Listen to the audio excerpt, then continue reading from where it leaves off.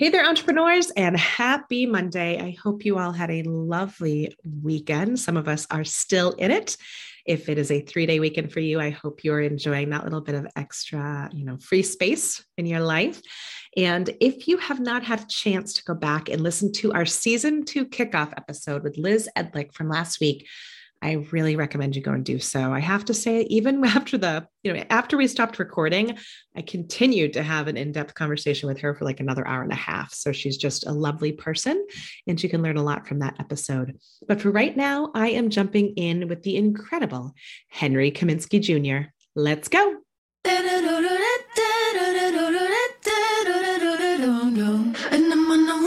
Ever found yourself teetering on the edge of throwing in the towel?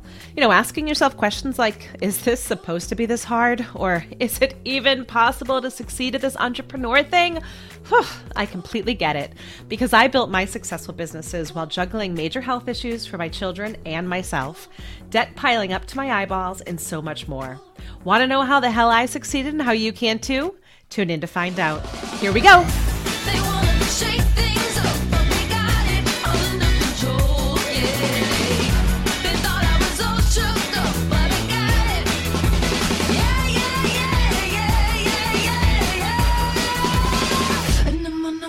Hey there, entrepreneurs, and welcome to today's episode. I am so excited to be joined by this gentleman. He has an amazing story that I know you will all love.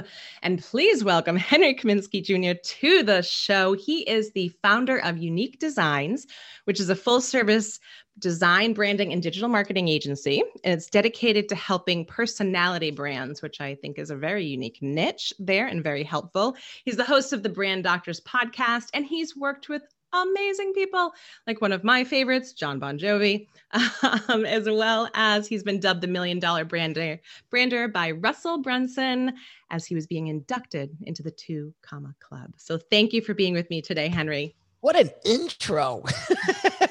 I try. Michelle. Like we said, I go back and forth. I don't want to read the whole thing, but I also want to highlight you because you're kind of kick-ass. So we're going to make sure we're going to hit the bullets. You're getting you all right over here. Look at this. Makeup, please. Makeup. I know. Yeah, someone will be right over to powder you up. If only we had a crew. Right. All right, my dear, you have a really amazing story. When I was listening to your videos and doing the research, you had an amazing start to life, which I have 2 medically complicated children. So I feel for your mom on that level, as well as, I know your parents were really influential. So why don't we just kick it off and you tell us from the beginning, what's driving you and how you got here in entrepreneurship? Sure. I'm going to keep this really tight for you guys so we can get into the meat and potatoes. So when my parents got married, 40 something years ago at this point. Yeah. They wanted to start a family and they couldn't. There was medicine wasn't the way it is today. And they really didn't understand what was wrong. And they tried for 16 years to start a family and they were unsuccessful. And as I don't know about any of you guys, but I don't know if I would do anything for 16 years in a row and continue to fail and get up and keep trying. I would, of course, corrected along the lines. I would have figured something else out. I would have looked for alternatives, but these 2 knuckleheads went at it for 16 years and was unsuccessful.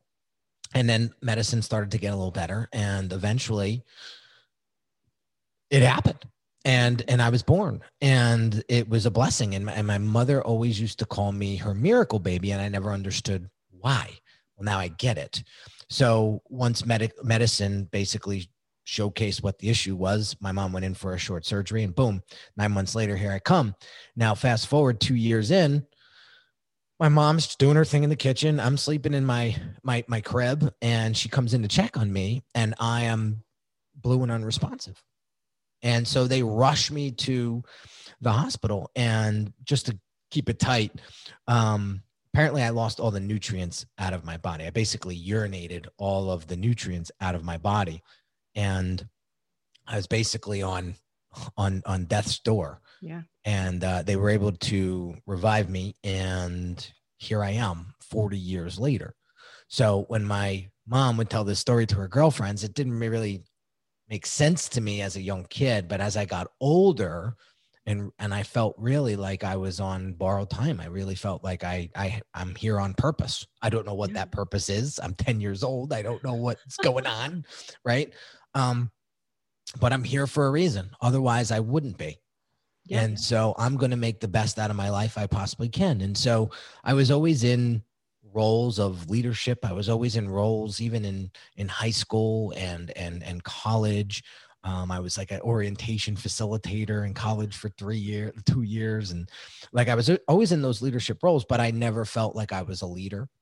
I struggled tremendously with confidence issues, self-esteem issues, because when I was about 6, 7, I think it was right around then, my parents went through an ugly, ugly divorce that went on for almost a decade. Wow. And it was just, I felt like a tennis ball, just being popped across the court, one side to the other side, to the other side. And so finally my father took custody of me and he raised me all by himself. And he worked for UPS for 33 years as a shop steward. So he was a mechanic. And when I was like 12 years old, I was mowing lawns, and then I was working at the grocery store, pulling carts. And then, I eventually built up this strong work ethic. And so I was never afraid to work, and I always had a couple bucks in my pocket. And so I would accelerate at work because I wasn't afraid to do it. And that led me into my professional career at a local hospital. I graduated college right when 9/11 hit. So nobody was hiring, and the world was really in at war, really. Yeah. So it was a very unsettled time and uncertain time, but my uncle was able to get me into this local hospital. He was pretty affluent in it. And we worked, me and my little buddy that sits next to me on my shoulder, right? Well, I worked my ass up. I was there 8 years, got my master's degree. And when I first got there, they didn't give me anything. They were like, you're going to be checking insurances, and we know who you're related to. So there was a little bit of resentment there because they kind of had to take me. Yeah. And that wasn't fun. But I moved around and worked my way up into an assistant director position in the Children's Hospital for the Sudden Infant Death Syndrome Center. So for those folks that don't know what SIDS is, it's when a baby dies under the age of 1 year old with no cause. Yeah. The autopsy comes back pretty much blank, and they base it, they label it SIDS, right? So very rewarding. It's going to sound a little strange, but a very rewarding position, but a very sad position. So my role there was to not only raise funds for the center, so fundraising, but I was able to take that money and create 4 really cool events for all the families in the state of New Jersey that lost a baby to SIDS. So there was a big memorial, and then we would do a summer event and a fall event. But this fundraising event I really enjoyed because I learned marketing. I learned design. I learned all these things. And I'll never forget it. Z100, one of the biggest radio stations on the planet, sponsored one of my events. And I knew at that point, like, I need to make this the big one. Yeah. And so my buddy, who was a designer at the time, graphic designer at the time, kind of sat me down and taught me design. And he did all the work for me for that event, but I got bit by the design bug after that. Mm-hmm. The event was great. And I after that, I convinced my boss to get me the design programs, and so that I could do everything in-house. So I spent 3 years in that position further on, designing all the events in-house and coordinating all of that stuff. And then eventually the hospital kind of got tight. 2008 hit, economic crisis. People were getting thrown around like crazy and fired and let go and all of that. And they came to me and said, Henry, you may stay here at the first of the year, but you will become someone's secretary, or you could leave. Now, here I am, master's degree. Yeah. And I got this side hustle that's really kicking some ass. And I said, you know what? I got to think about this one, because this is the true meaning of when you get to the T in the road and you go left or right. Like I was 25, 6 at the time. And this could be a big career move for me. Right. So I'll never forget it. I went to my uncle's office. He owns a big construction company, and he was the one that got me the job. So I said, you know what, out of respect, let me go here and let me ask him what I should do. Cause I really wasn't sure, because the business was making money, but like, right. was it enough to sustain my lifestyle? And he said to me, well, what do you want to do? I said, well, what if I quit the hospital and come work for you for a little bit? And I think the little bit rubbed him the wrong way. Yeah. He's like, you're in or you're out. Yeah. So he said, well, what would you do here? And I said, well, I don't know. Put me with cousin Joe. Like I'll do whatever he does and be able to. He's like, no, it doesn't work that way. We work on like $100 million jobs. Like if you came in and you misbid it or something screwed up and it came back on you, like, how am I supposed, right? It's not going to be fun. So he said, but listen, let me see what I could do. I'll get back to you. Just give me a couple days. Week 1, week 2, week 3. Now I'm getting scared. Right. And the best thing that ever happened to me, Michelle, was him never getting back to me. Yeah. And I said, you know what? I'm out. And so I gave my 2 weeks. Well, I gave my notice, and I left. And the first of the year, I remember walking out of my little tiny apartment. I didn't even barely had furniture. I was designing off of a laptop that didn't even have a mouse. I had the mouse pad on the laptop that I was designing for hours, 20-hour days. And first year I did 248,000, close to $250,000 all by myself. Wow. Just busting my ass. I had a girlfriend who's now my wife, but I barely saw her. Quality of life is awful. Yeah. I was new money because I grew up very humble, right. My father, but I was torn as I grew up. And I think we can get into this conversation. I was torn. When I would go up and visit my uncle, it was like visiting the lifestyles of the rich and famous. And then I would go back to my father, where we would live in, like, I'm not going to say squalor, but I'm going to say squalor, because my father was very miserly. He still is to this day. Not to us. Like, he's very generous to me and my wife and my son, but like, he lives bare bones minimum, like still has his first car that he had, like, yeah. And so I struggled with that, trying to find my own identity growing up. And so when I finally started to make some money, I said, I don't want to live like that. I want to live like that. Yeah. Pointing to my Uncle Joe.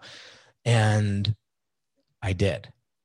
And I thought I was doing the right things. I thought I was proving myself. I thought I was making people proud, but behind closed doors, I was actually creating so much resentment and spite that I basically lost my family because of it.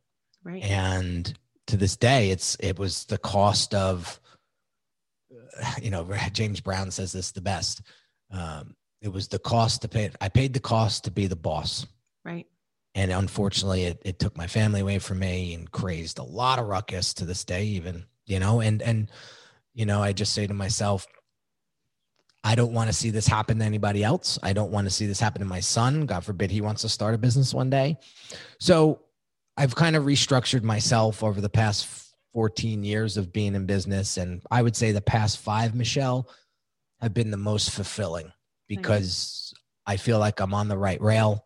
I'm doing the right things for the right reasons. And, getting into branding, I think one of the big things that I'm on a mission for is to help other entrepreneurs find the clarity, get the confidence, and make a major impact in this world in a positive way before we depart physically.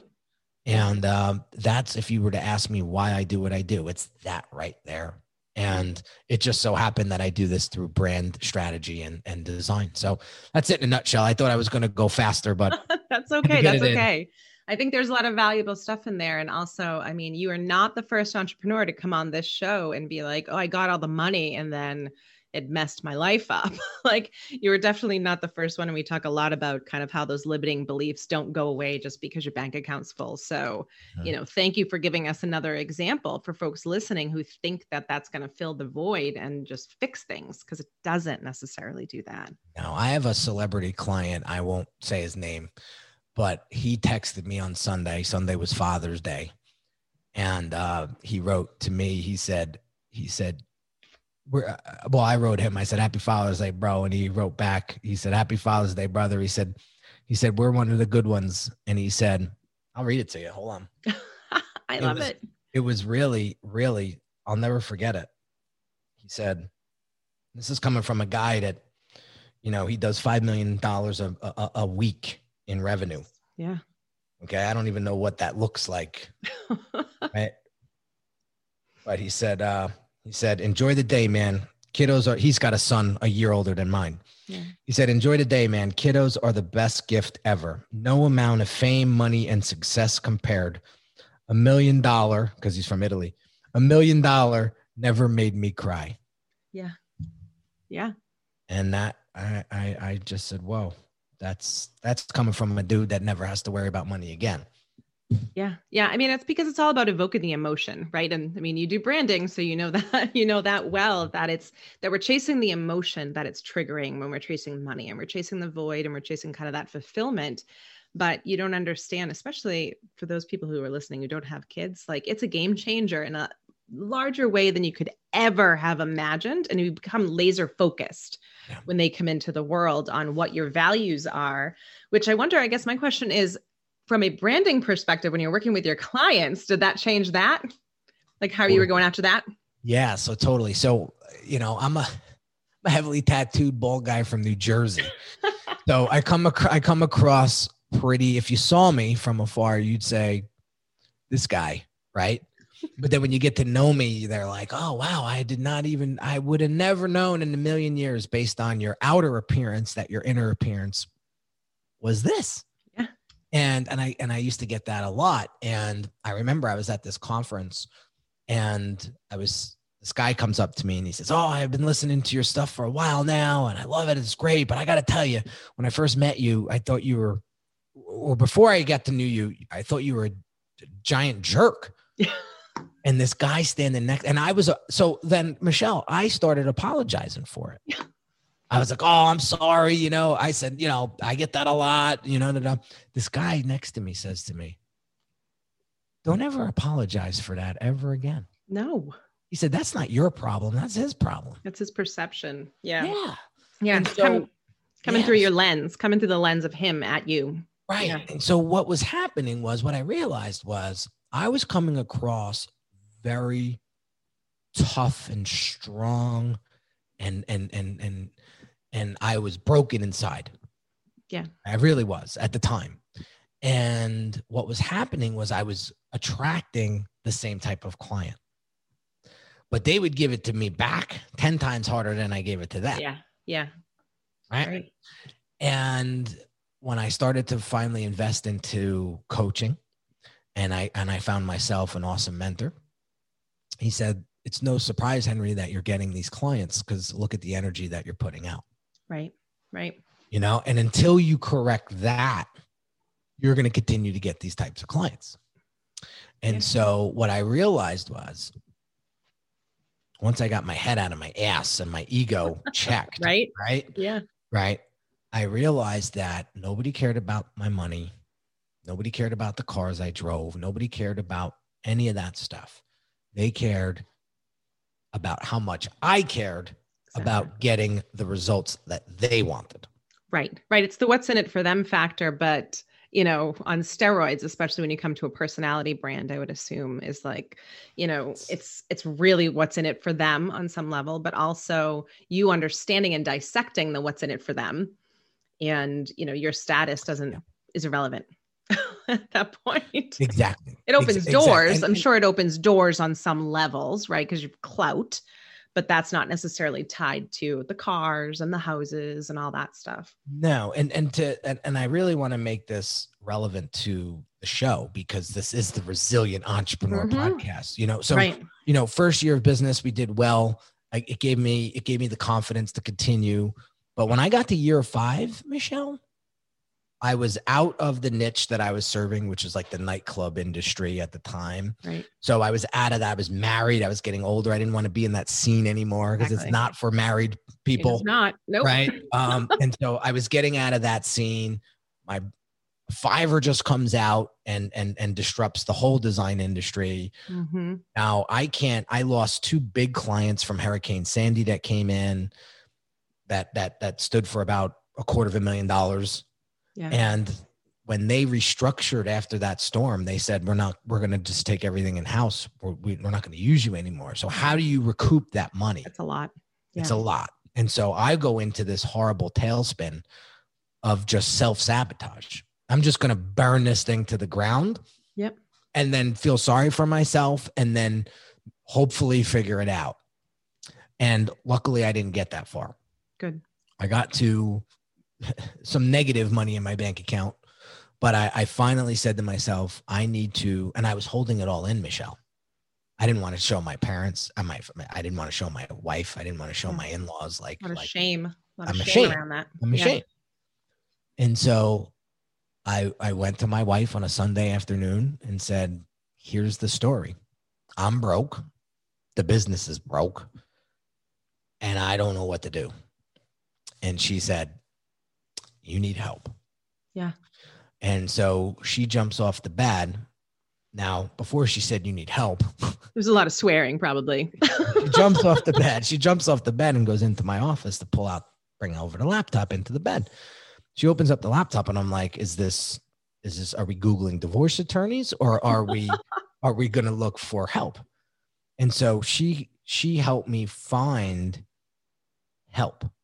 Right. And so that's where Russell Brunson came into my world, and I started studying his stuff. And I did not have the money to invest in his coaching, but I invested in his coaching and said, it's not if this works, it's when this works. Right. And the irony of it was we get on a call together and 15 minutes in, I'm crying, he's crying. And at the end of the conversation, he says, I want to hire you. You're an awesome designer. I have tons of stuff that I need.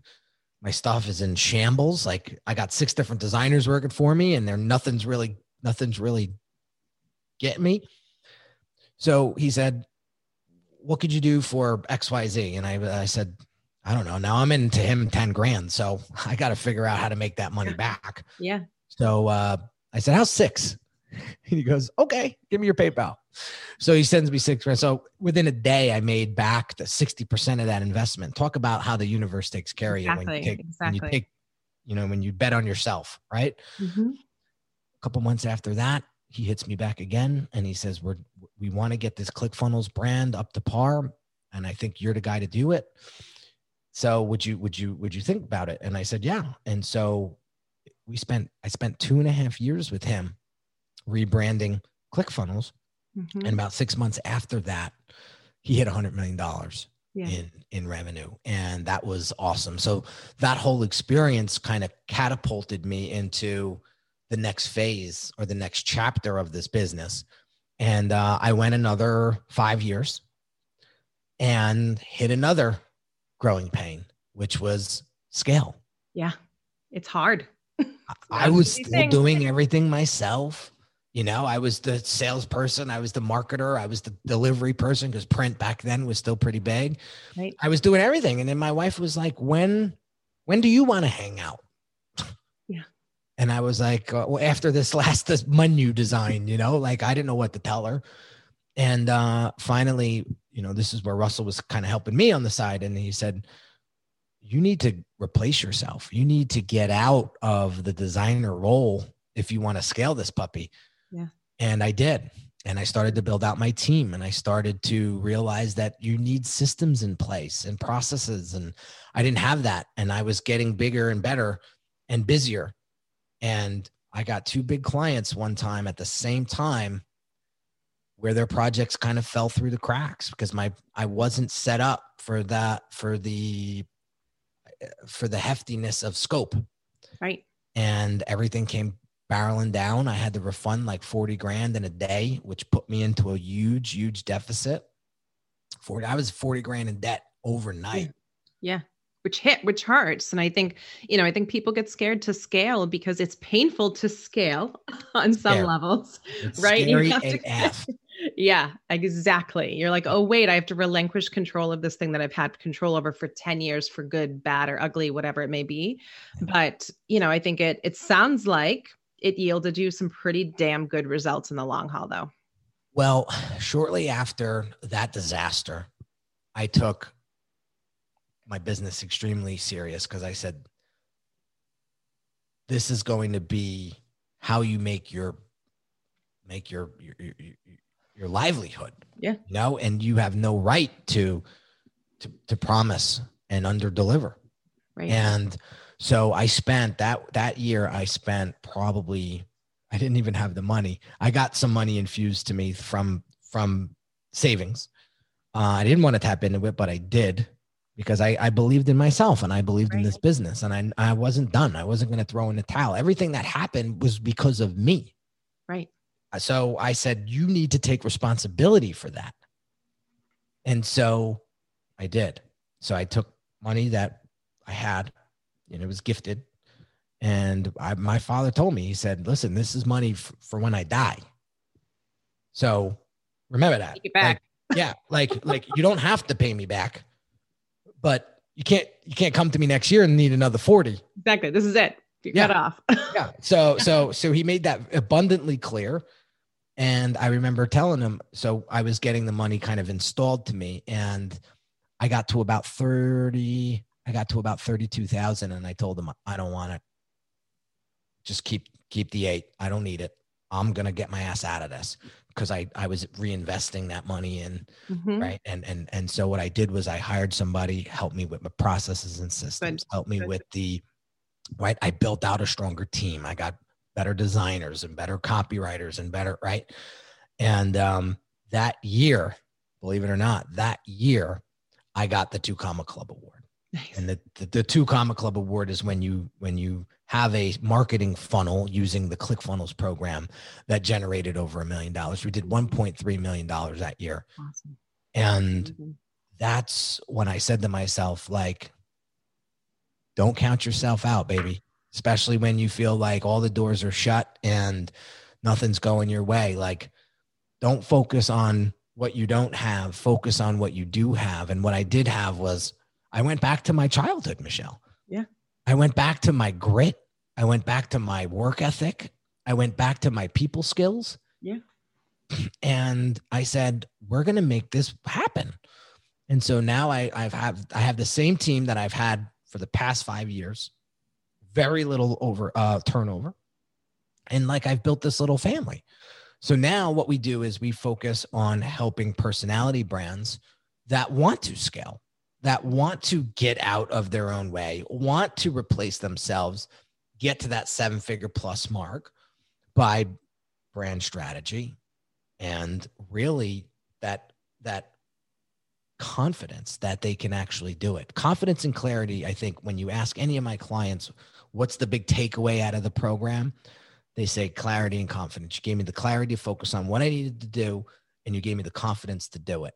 And I always tell everybody that I come across, when you're working off a full tank of confidence, there's nothing you can't do. No, there isn't. There's such a value. I mean, like you said earlier, all of the stuff happened because of you, right? Like, and it's that's the thing is, when I run through with clients, because I'm a business strategist, we go through the operations and the streamlining, we go through the marketing plan, the operations plan, but people always forget that personal development plan, right? Like, if you're not looking at your own shit, good luck scaling, because you're going to be at war with yourself the entire time. And sometimes you can't figure it out by yourself, which is why you and I exist in this world, to help walk people through that. So, I mean, talk to me about, the process, because I see a lot of people skip the step, and a lot of people skip the branding step, myself included when I came out of the gate, but now absolutely not. But, so talk to me about your process a little bit with folks. Yeah. So branding at its core is the gut feeling that people get about you, your product or service, right? Let's just call it what it is, right? It's not your logo or any of that. So, So it's that gut feeling. So that's what we want to establish first and foremost. But the second thing that I want you to pay attention to is the process and to get you to that great branding position, right? Because I see a lot of my clients, they have a great product or service, not positioned properly, hence the lack of confidence, hence why they're not charging what they should be. Right. So the reason why I got the brand doctor name or coined the brand doctor from one of my branding buddies was my process. And that's diagnosis, prescription, and then application. Good. So it's very much like how a doctor would perform surgery. He's going to come in, or she's going to come in, and she's going to do a thorough discovery of what is going on. Right. Where you are right now, where do you want to go? What's blocking that? Right. Then we're going to customize a prescribed strategy for that. Customize. Go figure. Yeah, and I say that with love, because everybody wants like a repeat process that yields the same thing, and you can just take it and pick it up and put it on things. But I'm very similar to you in my process, where it's current state analysis and then customize the result, because it's customized to them, I would assume. Right. So the framework, I will say this, like the framework is correct. Like building a house, right? You're not going to put the roof on before you put the foundation in, right? So the framework is concrete, but how people build homes are very different from, like, my neighbor has a very different house than the house that we, and that's where it becomes customized, right? So we customize it to their brand, their business, what they want to do with their mission and purpose, right? Mm-hmm. And then we have the team to apply it. So there's a lot of folks out there that just do the strategic part. Yes. We do the strategic part, but now we have an option where you could come on board and we'll build the whole thing out for you. Like, we've built you the blueprint. Here it is. If you want to go find another contractor, go ahead. But we have the team to do this, and we could do it in 90 days or less. Right. Up to you totally. And so a lot of our strategy clients come in and they do the full program, which is the Brand Accelerator program. And again, it's a 90-day process, but it gets you that clarity, that confidence, that position. Now you know what your revenue goals are. Now you know what your efficiency goals are. Now you know what your awareness goals are, and how you're going to market, and what platforms you're going to market on, and who your ideal clients are. Oh my gosh.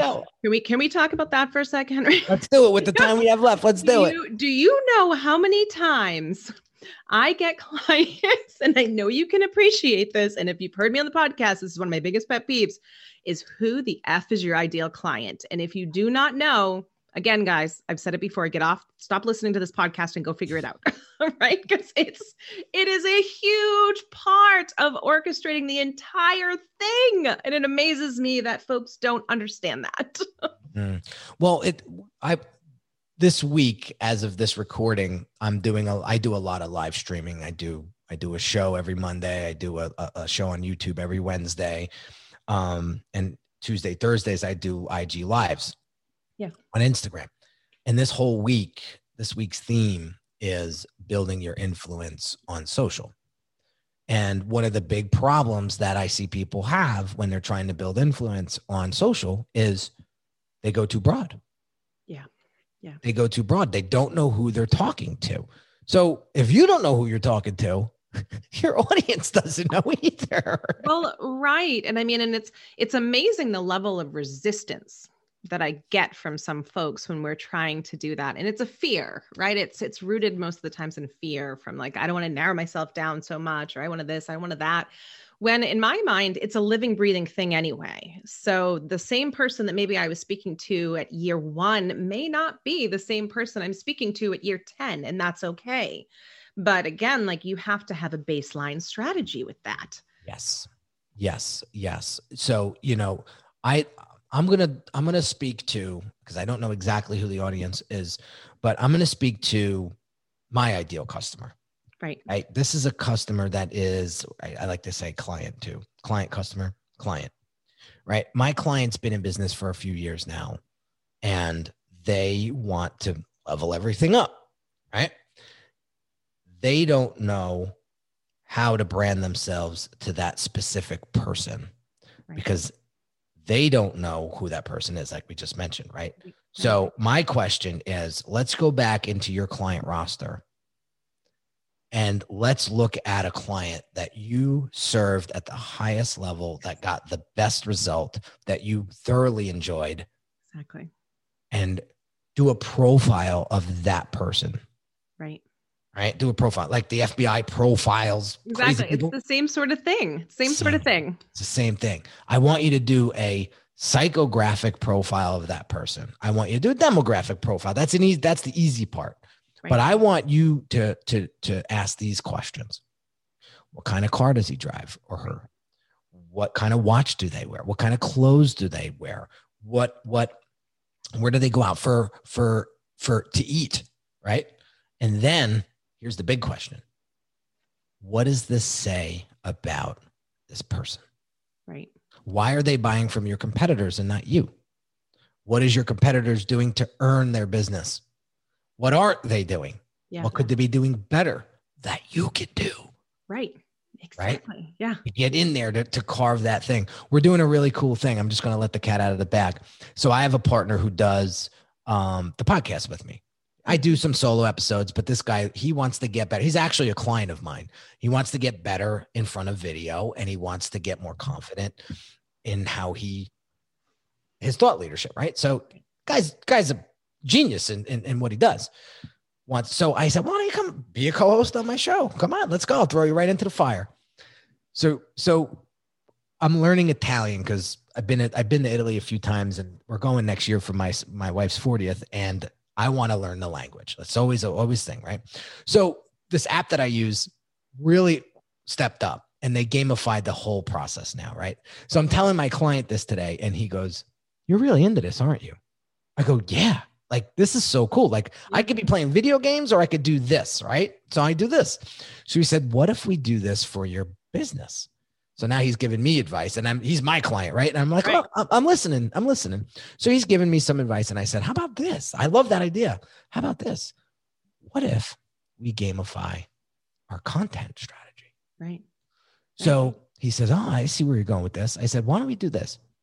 Why don't we incentivize our viewership? And if they show up for a month straight, we'll have little code words, and we'll dump those code words into different parts of the live stream. You won't know when they come." Easter eggs. Right? Yeah. Yeah. And if you call it out in the comments, we will put you in a pot for a free strategy session with me. And those are $500, like one-on-one brand assessment, $500. Nice. And so he was like, "Dude, that's awesome." So we're going to start it literally tomorrow, Wednesday. And in 30 days, we're going to have a few really cool gifts and giveaways. Maybe you didn't make it to the end. Maybe we'll throw you a little something. But if you made it to the end, you're going to get a strategy session with me, that has a value of $500. So those are some of the things that we're doing that's different and fun and getting people to, listen, business doesn't have to be boring. It doesn't have to be a chore. It doesn't have to be scary. You can make it as fun as you'd like. So that's sort of what I'm doing moving forward, is like, how can I bring in my fun personality into this and really just beef up the program even better than what it is right now. Yeah. I mean, if it was up to me, my point of view is that you're just getting started, my dear. I feel it. I feel it. I mean, and you're so right. And we talk a lot on the podcast about, purposefully infusing joy into things and actually remembering. I just did an episode, I think last week, on like, what is play? Everything does not have to have I listened to that one. Measurable outcome. And I'm guilty of it myself. I thought of me playing this language teaching app. I was like, this is how I play. Yeah. Yeah. And you're conscious of it and you're making a decision to do it, which, I absolutely love. So, I mean, I could go on for hours with you. I mean, just in the branding, I spent a lot of time doing branding for PayPal and lots of different things. So I love where you're at. I love your energy, but I want to leave some for people to go find you. So tell them where they can go consume your stuff, friend. Yeah. So I have a really cool masterclass that we just redid. And if you go to Unique Designs, it's a Z at the end, not an S, .net /level up my branding. you will get access to that masterclass. It's about 22 minutes long. It's nothing that's going to put you to sleep. Obviously, you know my energy at this point. Yeah, it's not, you're not going to sleep. You're not going to sleep on that, but it's going to really help you. I really synthesize down my process, and I show some really cool case studies on how I've been able to turn some big brands around, personality brands specifically, and get them to 6 and 7 figure clients. And they're doing some amazing things. So you can check that out. And then I have a podcast called the Brand Doctor Podcast, which I would love to have you on, Michelle. Yeah, I would love to be on. I was checking it out and I think it's great. I think it's a conversation. I would love to let's continue this convo on my show, and we'll stream it live, and then we'll get it on all the platforms like we typically do. So yeah, that would be awesome. So the podcast is called the Brand Doctor Podcast. Go have a hear. Yeah, definitely, guys. Go over there and check it out, please, because he knows what he's talking about. And, we will continue this conversation, but thank you so much for being on the show. Thank you, Michelle. It was a pleasure. So that episode, he's just a lovely, lovely gentleman in general, but I like how he tells his stories, and he's really open about kind of the ups and downs. And I got to say, like, he's spot on. When you look at him, you're like, he's all tatted up and he's kind of like a tough guy looking. And then when you actually get to talk to him, he's been through some stuff, and he's kind of woken up to what he needs to be learning in order to move himself forward. When he was telling that story about, excuse me, admitting defeat to his wife, right? That he was broke. Like, wow. Number one, their marriage, shout out to her. Number two, like, that takes a lot of courage to sit across from somebody, right? But also it takes a lot of courage to do the work, folks. It takes a lot of courage to do the work and realize which part of the journey you are accountable for. I have that conversation with my children all the time around, like, okay, which part of this do you own versus somebody else own, right? And it's never about blame. It's more about how do we move forward with the collective tool set, with the collective learnings, and how do you keep making it better? And until you can kind of get to that place of self-awareness and understanding where you're standing in your own way, no amount of tools, no amount of processes, nothing like that is really going to be able to fix that. So you have that power, folks, the power of choice and all that good stuff. So anyways, on next week's episode, 2 of my favorite people on the planet, I have to say, Krista and Phil Franks are going to be with us. And I met Krista this past summer, when I was going through Amy Jo Martin's Renegade Accelerator, which is a beautiful program for anyone interested in that. You should be following her and looking at all that, because it was amazing. And I met Krista in there, and I have to say, her and her husband are just lovely people, number one, but also they're really focused on helping people craft lives that are theirs. Like, in one of their videos, the first thing was like, we were sitting around one day and asking ourselves, if we die tomorrow, would we be happy with our lives? And our answer was no. So if you've ever had one of those moments, I know I have, you're probably going to want to listen to next week's show. And as always, if you love this show, please, please, please, please, because it helps lots of other fabulous entrepreneurs like you find us, don't forget to download, subscribe, rate, review, follow, all of those good things. And, tell a friend, because you never know who could lead a little bit more resilience in your life. Take care.